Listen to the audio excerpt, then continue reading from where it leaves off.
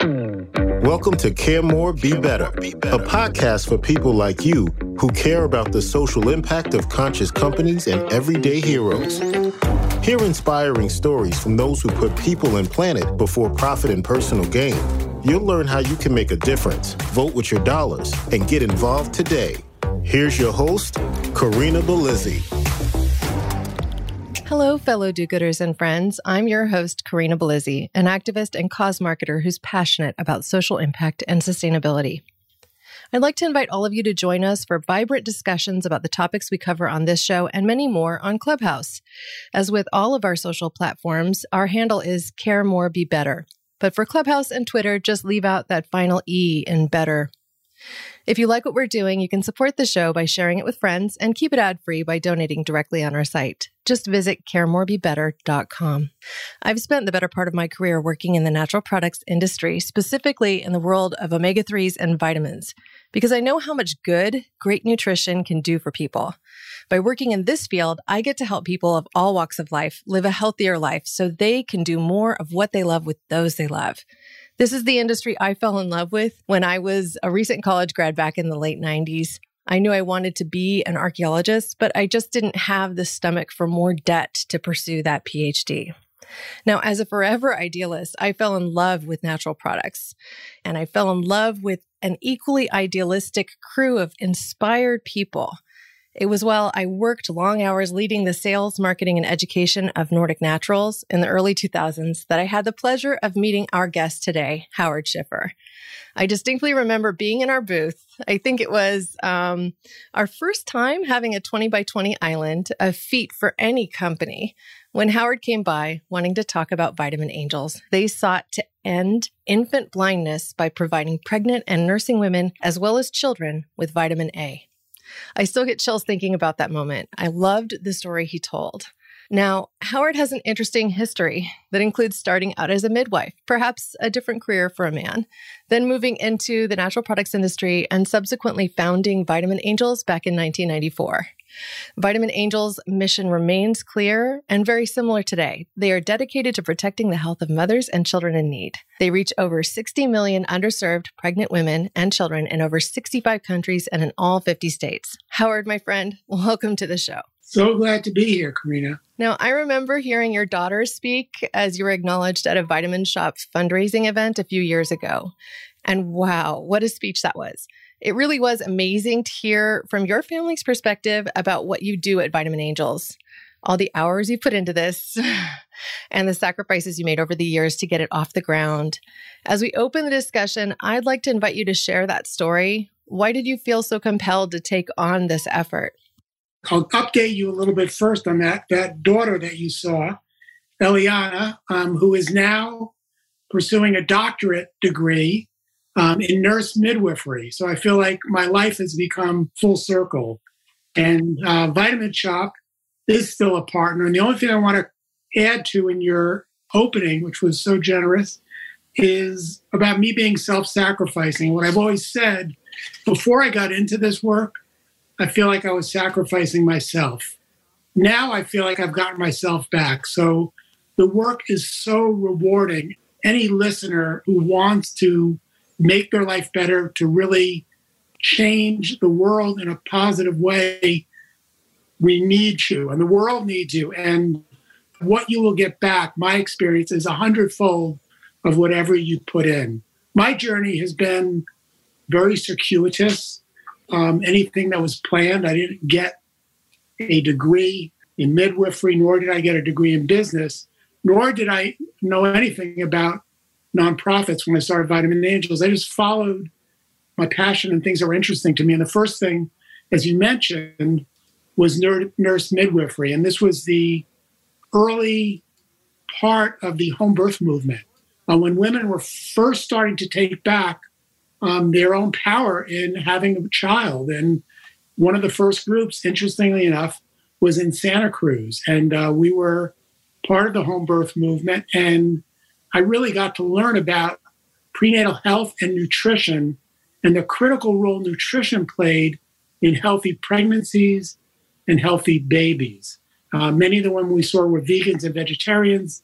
They would come in with low iron counts, the doctors would be ready to hospitalize them. And we would teach them about food combining, get them on good that were absorbable. And within a month, usually we would turn around their iron counts and they were feeling great. They had energy and they went on to have healthy pregnancies and happy babies. And curiously enough, a lot of our work today with Vitamin Angels is, again, with prenatal nutrition and getting women to take a multiple prenatal, which is what we've always done, as opposed to iron folic acid, which is what's recommended by most governments and World Health Organization. But we've seen, and now there's research to show amazingly positive results from the multiple. And with anemic women in particular, 38% of all pregnant women are anemic, and it can be life-threatening for the mother and the baby. By taking a multiple prenatal with vitamins and minerals in it, there's a 29% reduction in infant mortality and babies dying at 6 months, 29%. So I feel like that work that I've done has really come around full circle. And what compelled me was just, I wasn't happy anymore. I wasn't happy. I had gone from midwifery to the vitamin industry. I was like you. I found people that I really resonated with that were trying to make positive changes, make the world healthier, start taking back care of ourselves instead of just turning it over to Western medicine. But after 14 years, it became a business. And what's the next top product and what's the next top trend? And that wasn't enough for me. And I kept thinking I have all these connections. I should be able to do something with them. And then there was an earthquake in Southern California, and we got a call. The vitamin company I was owned got a call from a relief group that was doing medical supplies, and they needed vitamins for the farm workers who were displaced from their homes because of the earthquake.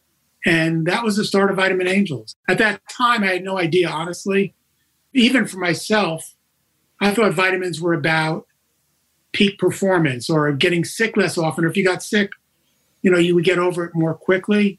I had no concept that vitamins actually were a centerpiece of public health, that they were one of the most successful public health interventions in the last 50 years. But nobody had a consistent, high-quality, reliable supply. And that's what Vitamin Angels was able to do. I think that 29% reduction that you talk about of infant mortality at 6 months, that is a commendable thing to tackle. I think especially here in the West, we start to get this concept that, well, everyone here is relatively healthy. We don't see as high of levels of infant mortality as you might in some other countries, but that isn't necessarily true if you start to get to some of the food deserts, right? And inner city urban areas where people are relying on really junk food for their staples. So I wondered if you could talk about what you're doing here in the States to help rectify that. And then perhaps you could share an example of a particular initiative you undertook over the last few years that really just jumps out to you as an example of the type of work you do or a person or family you're able to affect. So the work in the U.S. is significant. It's in every state in the United States. As you mentioned, there are food deserts in every state in the United States.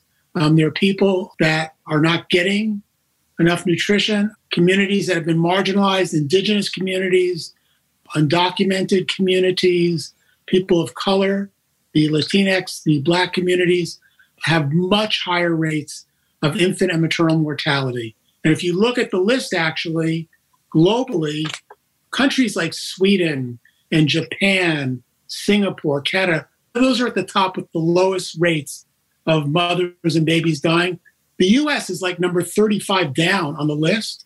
And some of the communities, like Black women, have a 2 to 3 times higher chance of not being able to survive pregnancy or having their babies die. It's quite significant. And I think racism, of course, has played a big part in that. The fact of poverty and just not having access to the right healthcare or to healthcare that's available. I know we work with a lot of migrant workers around the country, a lot of undocumented people. It's not easy for them to even get to the clinic. And then the cost involved is sometimes prohibitive just for them to even get multiple vitamin for pregnancy. So there's a lot of work to be done. And right now since we started our global prenatal campaign, we're reaching about 20% of the unmet need for getting prenatal multiples to pregnant women in our own country. So we have a lot of work to be done here at home. And I've visited these communities, and when you meet the women and meet the children, you realize that it's happening right here at home. And when you hear these stories about, husbands who have lost their wives during childbirth, I mean, people in a lot of, more affluent communities don't think of childbirth as a life-threatening event. But in poor communities and communities that have been marginalized, it sometimes is a life-threatening event. And this is exactly what we've seen around the world. There were parts of Africa, sub-Saharan Africa, where a woman had a 1 in 30 chance of dying during childbirth, where the infant mortality rate was really high. I remember a community up in the Andes in Peru, this little community, Tio Grande. We were up there a few years ago, and I went to meet the doctor who was working there, and she had been there about 5 years. She got there. We actually started getting prenatal multiples to the women there. And I said, what was it like when you first got here? And she said it was really bad. She said the mortality rate for women or babies was about 30%. Almost 1 in 3 babies or mothers would not survive childbirth. And I said, wow, that's shocking. And but then Vitamin Angels came in with prenatal multiples.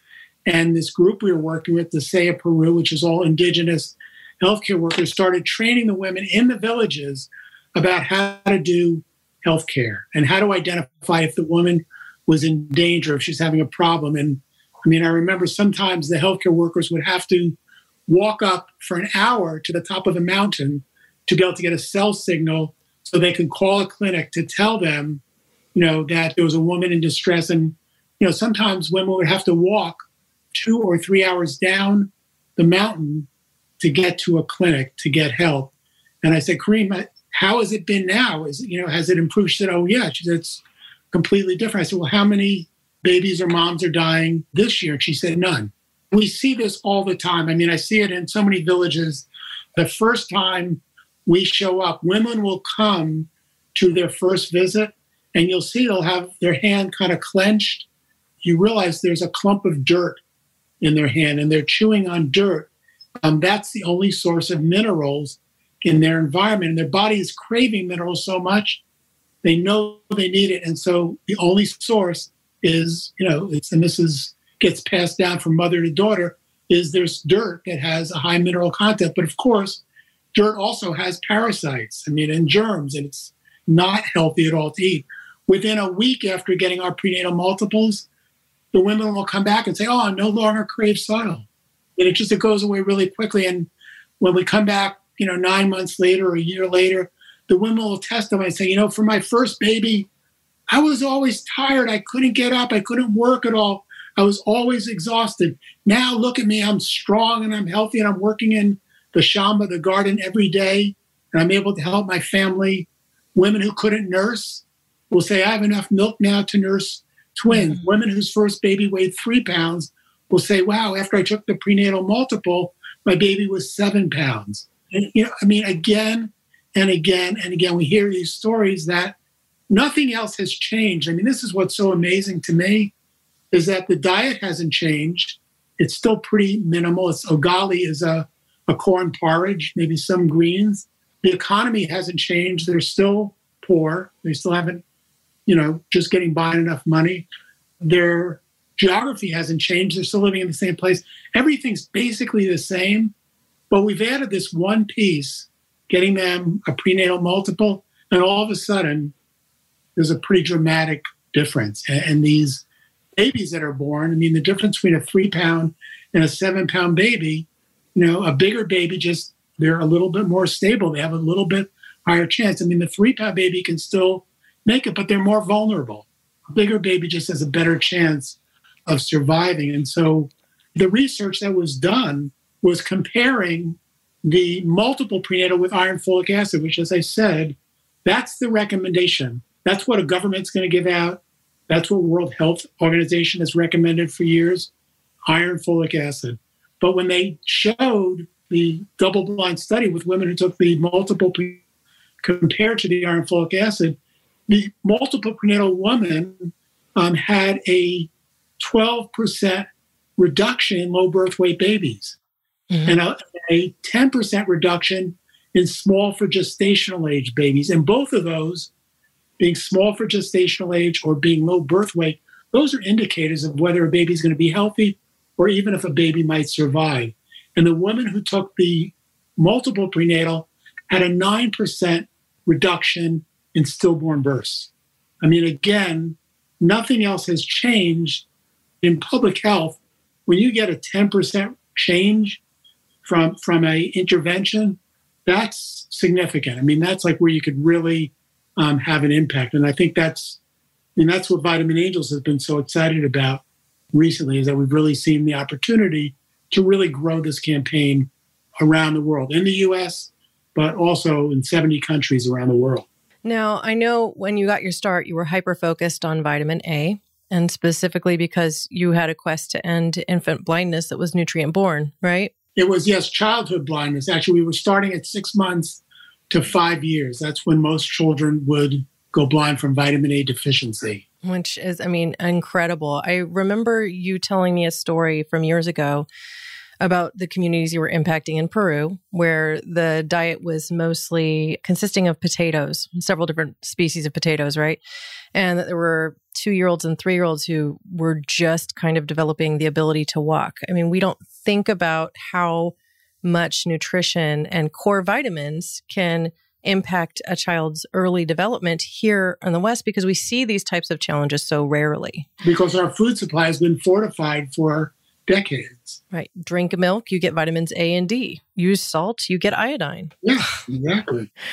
This initiative that you're undertaking, shifting to a multivitamin, how does that impact the work that you're doing with vitamin A? Is it replacing it? Because I imagine you're including vitamin A in these multis? Yes, the Vitamin A campaign is thriving, continues to grow.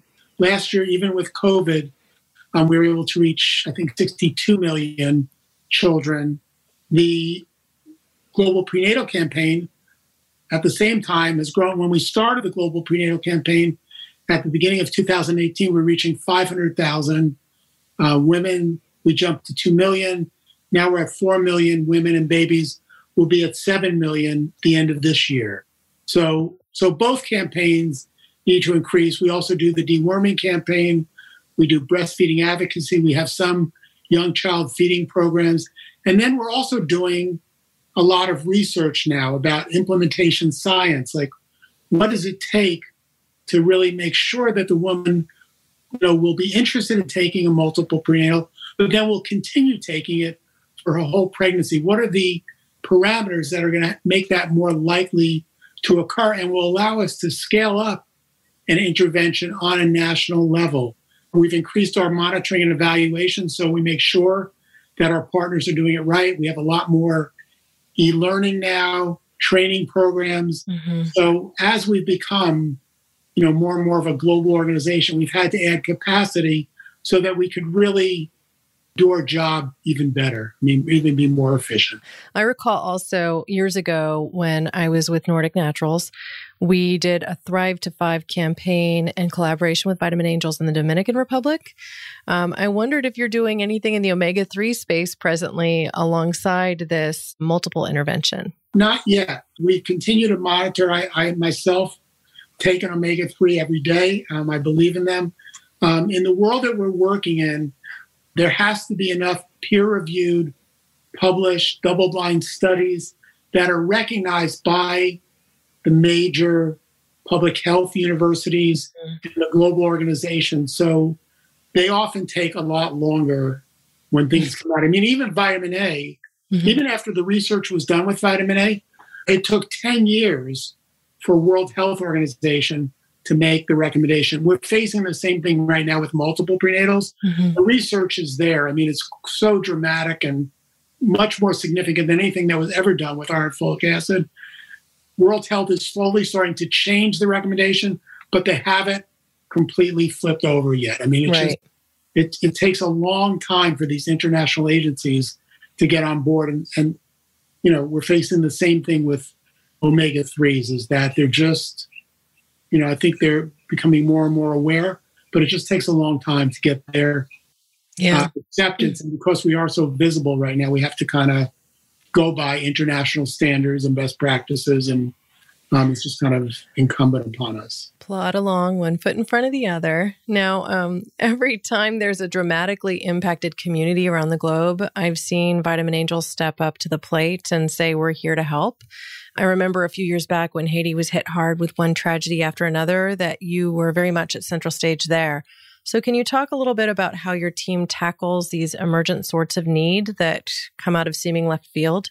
In all transparency, it's incredibly difficult in a disaster situation. And I mean, the first thing we have to establish is logistics. What are the opportunities to get product through a port of entry? Is there a local partner that we're already working with that will be able to clear customs? Is it safe? Will we be able to protect our partners? And then just what are the barriers, with communication, with transportation, with even, simple things like warehousing to be able to stage an intervention. So as soon as we can get into areas, sometimes like Syria, I remember it took us a year and a half to be able to work there, to find the right partner, and then to get a route in that was safe. That we could be assured that our product would be able to reach the refugee camp. So it's a continual challenge. And the areas where there is civil strife, war, where there's a natural disaster, right now where there's a pandemic, there are just added challenges. We've been doing this long enough that we know kind of some of the obstacles and some of the workarounds that we could do. And, right now we are in contact with a lot of governments. And fortunately, in a lot of these situations, people now recognize that, for instance, if measles vaccines are interrupted, which in the last year they've been interrupted a lot. Well, one of the recommendations is that once measles coverage, and measles, used to kill 2 to 3 million children a year. So, it's, you don't think of it as serious. It has been very serious globally. Once measles coverage goes below 90%, there's a recommendation to start doing vitamin A immediately, because vitamin A not only prevents childhood blindness, but it actually helps build the immune system.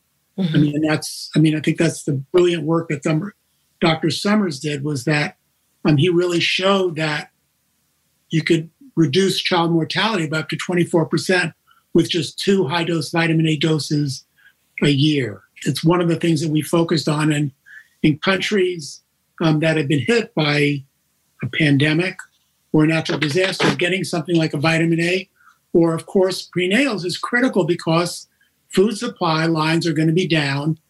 People are out of jobs, like in our own country as well. They're going to make less nutritious food choices, or they're not going to have food available. And so getting in with basic nutrition is just, is a godsend. It really makes a difference. Now, there are a few not-for-profits that I think of as you kind of run through the gauntlet of all of the countries you're serving, like Doctors Without Borders and AmeriCares is, for example, where, they're really working to get into communities and also help to improve the health of people there.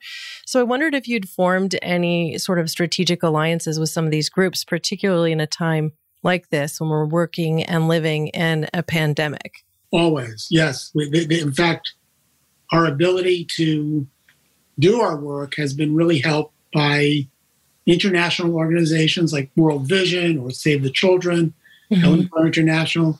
Some are implementation partners. They actually help us do the work. Some are strategic partners in that they're either working with research or with governments, that we work with them to create an enabling environment so that we could maybe look toward building a coalition that could help launch a national multiple prenatal campaign. It's reflective of the time that there are a lot of people trying to do good in the world, and people will, approach it in a slightly different way. Some people are focusing on medical, some people are focusing on infrastructure, some people are focusing on working with governments. Vitamin Angel's focus has always been very simple: nutrition, vitamin interventions, nutrition interventions. And then we focus on reaching the unreachable. Who's not being reached by the big agencies? Who's not being reached by the government? Who's not being reached by the primary healthcare system? Let's get to those people. Those people are probably more at risk, and we could fill in a gap and really help, the government and anybody else, solve part of the problem that's not being solved. And so tend to find kind of all the other good players once you get out into the field, and everybody sees each other, and they find out they're building deep water wells and they're putting up schools for children. And fortunately, vitamins happen to work really well with a lot of those other interventions, and oftentimes they're critical. I mean, you can build all the schools you want, but if the kids aren't healthy enough, aren't going to be able to concentrate, they're not going to do much good. So oftentimes we'll partner with those organizations and say, well, look, you're already building schools. Why don't you get the kids, into a nutrition program? We could do a vitamin A campaign, and that might really help you out. And they're more than thrilled to be able to participate. I mean, as you tell these stories, I get the sense that your work essentially will never be done. Like there will always be more to do. But I wonder, as you've developed this goal, this decision that Vitamin Angels has just made to eliminate newborn mortality due to vitamin deficiency related diseases by 2030, that's a bold goal. It feels like 2030 isn't even that far off. I wonder if you could just talk a little bit about how you intend to get there and what you think the path forward could be after that for Vitamin Angels. Like, let's say you've been successful in doing this, then what's next? When we first started working in this area, those numbers sounded monumental to me. People would say, well, how about when you reach 5 million children or 10 million? I'd say, well, that we're there, if we get there. But of course, once we got there, I thought, well, we could reach 20 million. It kept going forward. But if you look globally, since 1960, so now 60 years later, that was when they first started counting children's deaths for children under 5. And at that time, in 1960, it was about 20 million children under 5 were dying every year, which is it's like 57 or 60,000 every day. Just shocking. In the last 60 years, the population of the world has it was 2 billion in 1960. Now it's over 7 billion. So it's over tripled in 60 years. But the number of children dying has gone way down. It's dropped by about 3/4. It went from 20 million to under 5 million. So within our lifetime, that's dropped considerably. And when they look at the reasons why it's dropped, there's just a handful of interventions. It's very simple. Of course, immunization and vaccination campaigns, which people are dealing with right now with COVID, mosquito nets for malaria, promoting exclusive breastfeeding for 6 months. But vitamin interventions are one of that pantheon at the top that have had this tremendous public health impact. So we will get there. We're already well on our way to our goals with the vitamin A campaign. We could be there, in the not far distant future. We're making tremendous progress with the global prenatal campaign. And my hope would be that by 2030, that every woman in the world does have access to a really good multiple prenatal vitamin, so she could have a healthy pregnancy and a healthy baby. And then we get to start working with preconception women, because I think that's probably even where there's a greater opportunity. Public health people for years have been watching things like stunting and wasting. Stunting is children are too small for their age. Wasting is they're too thin. And when we go to countries, when I first started doing this work, and I go to a country and I see a young boy, sitting on some steps in front of his home, and I'd say, "How old are you?" And I would swear he was maybe 9 years old. 10 would be a stretch.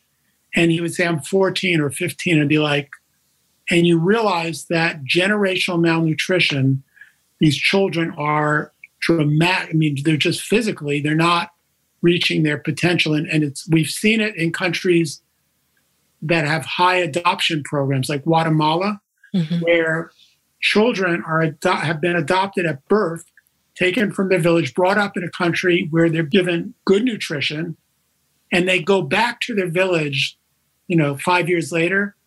If you put kids against a wall at a school in Guatemala and draw a median line for how tall you would expect a 5-year-old to be, every child in the village that's been raised in Guatemala will be a head shorter than that median line.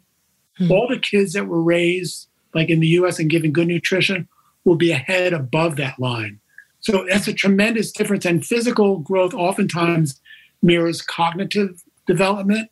The impact long-term for a child's productivity, for their physical structure, for their ability to earn money, it's shown to be dramatically less when they're not malnourished. And I think we have the opportunity to really start changing that. And when researchers have looked, they've had a very hard time moving the dial on things like wasting and stunting. And what's now becoming obvious is it's probably necessary to reach that child before the age of 2. That so much happens between conception and 2 years old, what they call the first 1,000 days, that if you really want to start moving the dial, if you really want to start helping that child to not have stunting or not have wasting, if you start to get to them early enough, that's where you can start to have the impact. And my belief, not backed by research yet, is that if you can start to look at preconception, you could probably have even a bigger impact. And people assume when they see these children often that, well, that's just the way it is. Those people are small, but it's the biggest lie is that that's not what they're looking at is generational malnutrition. Now, when I grew up, there was a racist stereotype about people from Japan being very small and very slight. And I remember years ago, my friend who's a professor went to Japan to teach, and he brought his 18-year-old daughter. Afterwards, I said, Terry, how was it for Naomi to be there? And he said, she got a lot of attention because she's blonde and, California girl. And I said, no, but she was probably so much taller than everybody. And he said, oh, no. He said, everybody's just as tall or taller than she is now. And I realized that after World War II, Japan started being able to increase the levels of, the economy started going up and the nutrition levels started going up, that within a couple of generations, that completely changed. And when you looked at the grandparents in Japan, they were still small. But when you looked at the next 2 generations, like their grandchildren were, the height that you would expect. So these things are doable. These things are not set in stone. It just takes the conviction and the commitment to say, we're going to make sure people have a chance for a healthy and productive life. And one of the ways to do that is getting them basic nutrition, vitamins early enough, ideally in their pregnancy or even preconception. Yeah. Well, I think, here in the West, we think about it as a prenatal multivitamin, right? That's what most of them are called. And we're encouraged to take them when we're trying to conceive. And now you're talking about populations that don't necessarily have the resources to go to a store and pick up a bottle of vitamins. So working on this intervention, I think, is critical. I applaud the effort. I was actually advised, interestingly, by my midwives after I had given birth with my second child. They said, well, if you're not trying to get pregnant again, there's no real reason to keep taking your vitamins. And I just looked at them going, excuse me, I'm like still breastfeeding over here, which I intended to do for a full year. And knowing what I know, kept taking my multivitamin. I kept taking my fish oil, as I always do, because heck, I've spent 20 years reading the research as you have. The birth weights go way up. My second child was almost 9 pounds, 22 inches long, nice and healthy baby boy. My first was 8 pounds, 6 ounces. Birth big babies. Yeah. And I was over 40, so as a geriatric mother, as they like to call you, I had really good nutrition because of all the things I knew. Like you get enough vitamin A and D, birth weights go up. You get enough omega-3s, birth weights also go up. You get enough omega-3s, likelihood of postpartum depression seems to go down. Now, I'm not going to say that I was completely, without symptom throughout pregnancy. That isn't the reality. I suffered from morning sickness, just like a lot of women do. I suffered from some pain towards the end of the pregnancy, just from all that extra weight you're carrying around. Had difficulty sleeping. There isn't a magic bullet pill for all of that stuff, but the journey for me was really good. And even as that geriatric mom at the maternity ward of the hospital, I was told by the nurses there, you may be my oldest mother, but you're also my healthiest. Ah, see? And you also for your children that you're seeing that play out. You mentioned they're 3 and 6 now. I'm going to make a bold guess, but they get sick less often, or they're just a little bit more resistant. Is that the way they've developed as far as their, physical development, walking? You see a difference is that these kids, you can see it in the villages that we go to, the kids that have gotten vitamins and the kids that haven't. The kids that have gotten them they're healthier. They don't get sick as often. They develop at a little bit of faster rate. They're just more able to deal with the world, and they're not vulnerable. We still are living in a world where children are dying from an infection or diarrhea or a common cold. Yeah. And it's because their immune systems are so weak. And I think what you did for your children is that you helped put them on the road to a healthy immune system. And I think if there's anything that the last year has taught us is how critical a strong immune system is. It's our ticket to being able to meet the world these days, as the world is not always safe, and a strong immune system just gives you a little bit added protection. And how? I completely agree. Well, speaking to my kids, my first child is super verbal, super cerebral. By 15 months, he was already talking. His first sentence to me was at that age, and he said, "Mama, I don't feel well." I swear I thought it was like a figment of my imagination. But as he developed verbally very, very young, he would correct himself. He would say something like, "I don't feel good." "Oh, no, I don't feel well." Like even as he was talking, I'm just like, really, wow. And my second child, when he gets sick, it's almost like he just never complains about it. Like it's so mild, it doesn't seem to really affect him very much. He might have a fever, but he's a little fussy, but otherwise you wouldn't be able to tell. My husband and I, we just look at each other and go, if this is a sick kid, like we're doing great, No, really, what I think is horrible and a reality that we've got to confront now, and I think as a parent, you could really appreciate that. And Bill Gates says this, is that not every child's health is being given equal value around the world. Mm-hmm. And I think one of the reasons that Vitamin Angels is welcomed into these villages in the United States, these poor communities, these communities all around the world, is that we're saying, look, I want the same thing for your children that I want for my children. I want them to be healthy.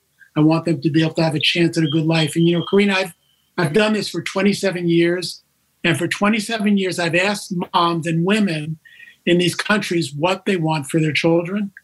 And whether I am in Mississippi or Mozambique or Mumbai, India, every woman for 27 years, they always say the two same things. They always say, I want my kids to be healthy, and I want them to be able to go to school or, be able to have a good life, be able to, to do something productive. And I think as a parent myself, and I'm imagining for you too, that's all we all want is that, our kids come out and you're like, you count the fingers, you just want them to be healthy. If they're healthy and they can go to school and learn, you've done a lot. And I think what we're saying at Vitamin Angels is that should not be a privilege allotted to a few.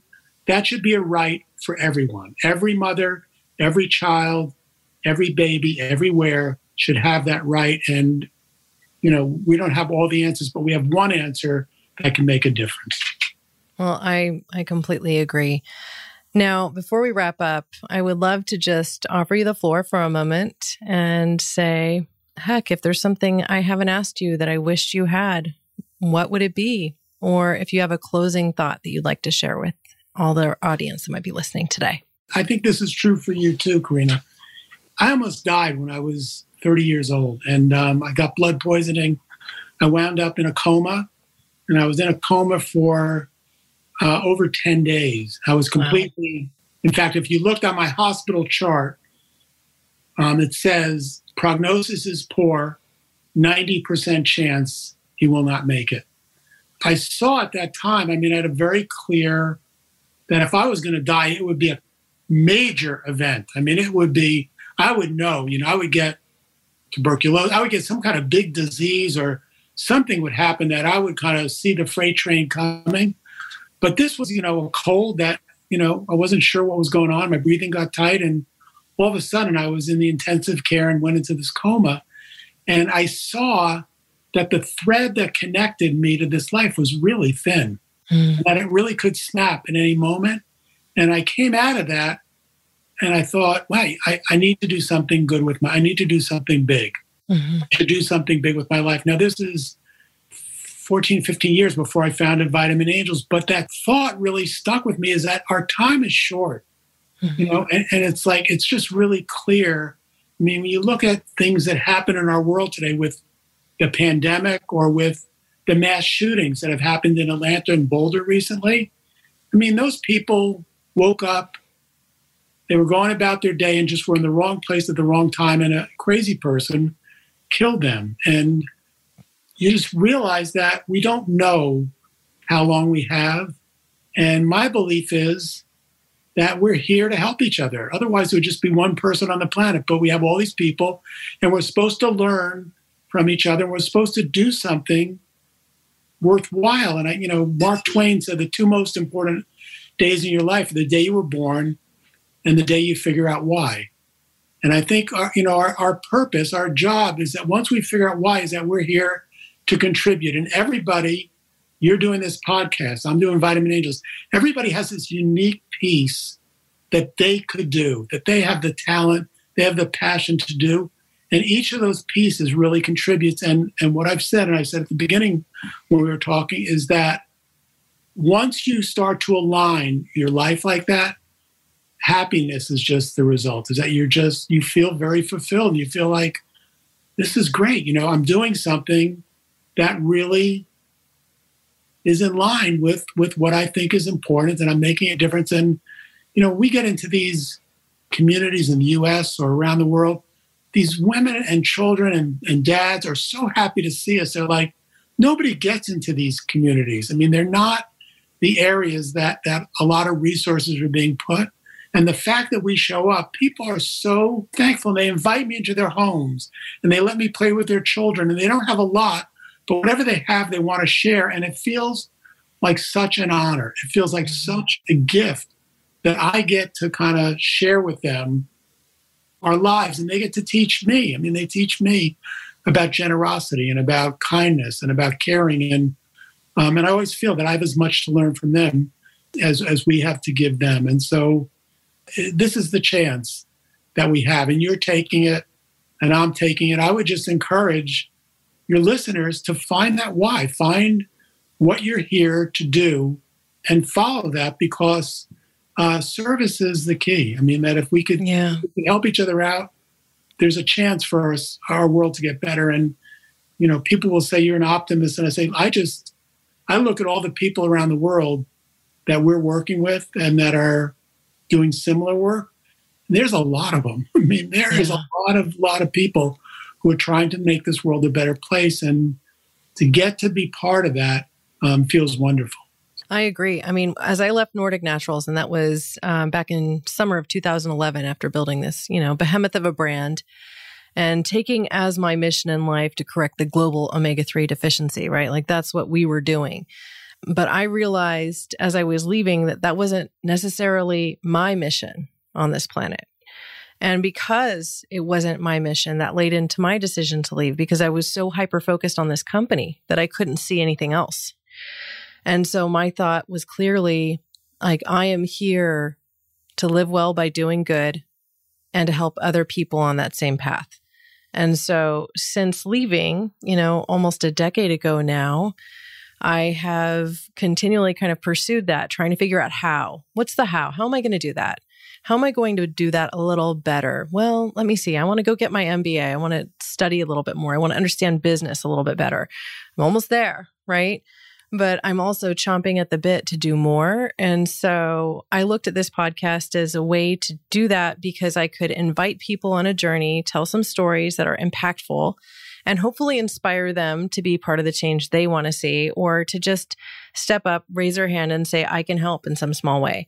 Sharing examples like these that I might inspire the next person to go start some global initiative that becomes the next big thing to help people in another way, or to potentially solve some sustainability issue that we haven't thought of yet or that we haven't seen a solution for. If I can reach just a couple of people with every show and, inspire them to act in some way, then I'm doing something. Yeah, absolutely. There's also been the beautiful benefit of being able to connect with people like yourself that I've known for years and whose story I have wanted more people to hear. So thank you for joining me today. Oh, such a pleasure. Really enjoyed our conversation. Now, I'd like to invite our audience to act. That action could be as simple as sharing this podcast with people in your community or donating time, energy, or skills to fantastic not-for-profits like Vitamin Angels. They are California-based, so if you're lucky enough to be based in Santa Barbara, you might want to hit them up. I can say that given a long history of working with them, that everyone that works for or with them loves them. So seriously, if you're looking for a charity to cut your teeth with, you'd be lucky to start there.